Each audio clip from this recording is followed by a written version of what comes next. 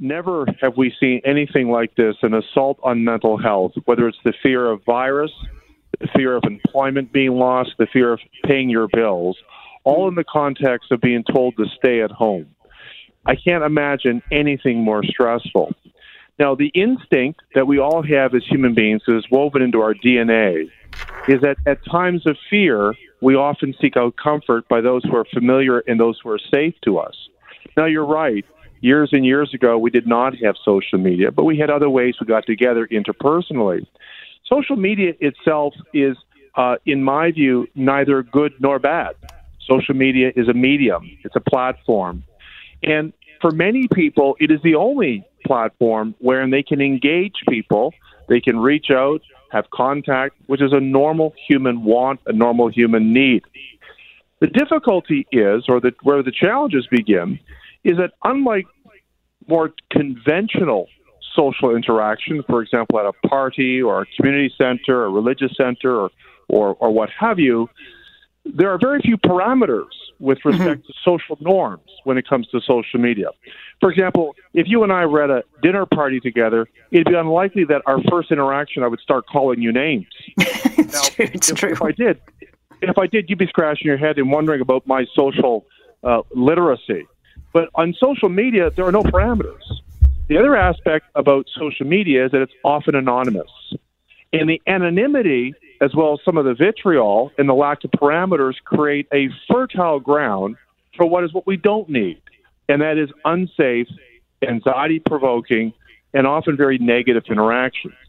So I think, in fact, the way to conceptualize it is see it as a device, as a platform. It could be our friend, it could be our enemy. Now, what we found in our study in China, amongst not just the general population, but healthcare providers, is that individuals who spent a significant amount of time on social media during this crisis reported the highest levels of anxiety, depression, and stress. And this is in keeping with a body of literature that predated COVID. For the last 10 years, there's been a very robust scientific literature indicating that the more time you spend on social media, the more likely you're to rate your quality of life as negative. Now, not to get too lost into the science of this, one of the questions always comes up, well, what came first? Is it the case that someone who's already depressed and anxious and very stressed spends more time on social media as a consequence? There's ways around that question, and there seems to be a directionality where social media can be quite toxic if it's consumed at too much excess. Right. And I mean, there's no real balance. And I can only speak to my own situation because I don't know what other people do. And I can only speak to what I live. I mean, my husband's not nearly on it as much dealing with it as I am. I mean, it's part of my job. You know, if you're in my business, you're kind of in this 24/7, you're watching it, you're looking at it, you get anxious. For sure, there's anxiety and it has its effects. And that's why I try to divorce myself from as much of it as I can, certainly on the weekends, because it just gets to be too much. But I would think that if you're really vulnerable or if you're feeling very fragile, like if you've just lost your job, it can be a real crutch for you, but it can also be your undoing. You've summarized it very well. And you're right. I think about, we as human beings have a certain kind of resiliency about us. And in other words, there's only so many punches we can take, so to speak, metaphorically. And the fear reduces your resiliency. In fact, fear for a long time literally reduces your ability to rebound at the biological level. You're more prone to infection. You're more prone to not just, obviously, infections, all the news now, but infections in general when you're chronically stressed.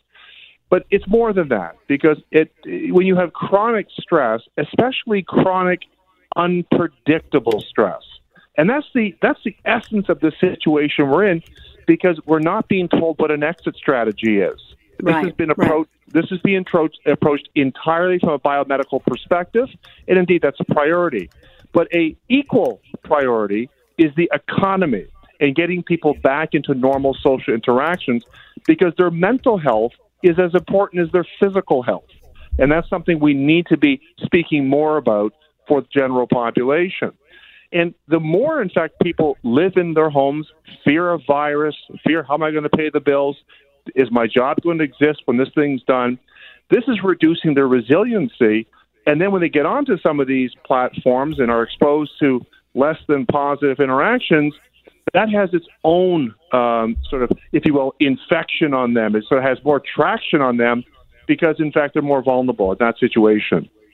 Right. I mean, I suspect many of us, most of us will survive the pandemic. It's hitting obviously a lot of older people.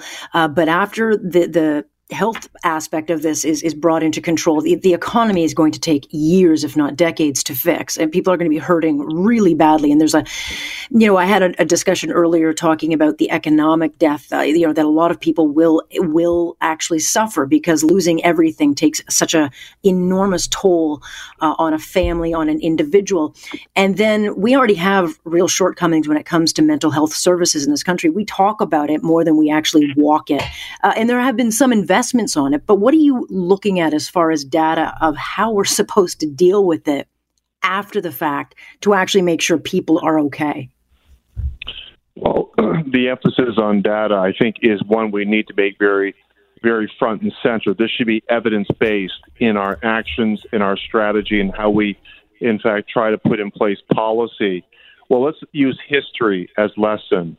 We know not only from the Great Recession just over a decade ago, but the Asian recession in the 90s, all the way back to the Great Depression, that whenever unemployment goes up, especially when it goes up abruptly, that's accompanied by an increase in suicide as well as mental illnesses associated with suicide, like alcoholism and depression.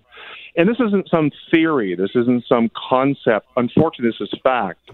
Now, if the projections are accurate that we're hearing from the Canadian government, and the rates in the U.S. are just incredible and just so difficult to get your head around in terms of what the projected unemployment is, we can expect very dire situation for our population. Yeah. So in addition to, most of us didn't use the phrase flattening the curve. That's not how most of us spoke 4 weeks ago, 5 weeks ago. We all know what flattening the curve means. Let's add to that. Flattening the curve and preventing the curve of mental illness and suicide.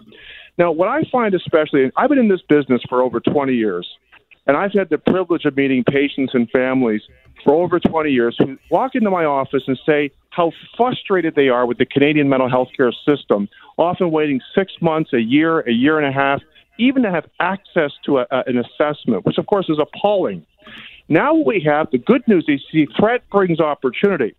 The opportunity I've seen right across the country, I've seen a variety of psychological services being available to people, sort of so-called psychological first aid, being made available to, as it should. And we've all gotten behind this, not just our healthcare providers, but people who are in need of those services can now access them within one day. What we need is legacy, a positive legacy of this. Why can't that just continue? Why is it that a child who's 10 years old who wants to kill themselves, why do they have to wait 10 months to see a mental health care provider? Why can't that continue? It doesn't continue because of politics and priority. And so the politics and the priority of mental health, I hope, is the legacy of this going forward. And there's a variety of provisions the government's doing. But in addition to the provisions the government's doing, we need to have a candid conversation about preserving the economy and getting an exit strategy in place, because this is not just a biomedical threat. This is a mental health threat, and that has to be dealt with contemporaneously.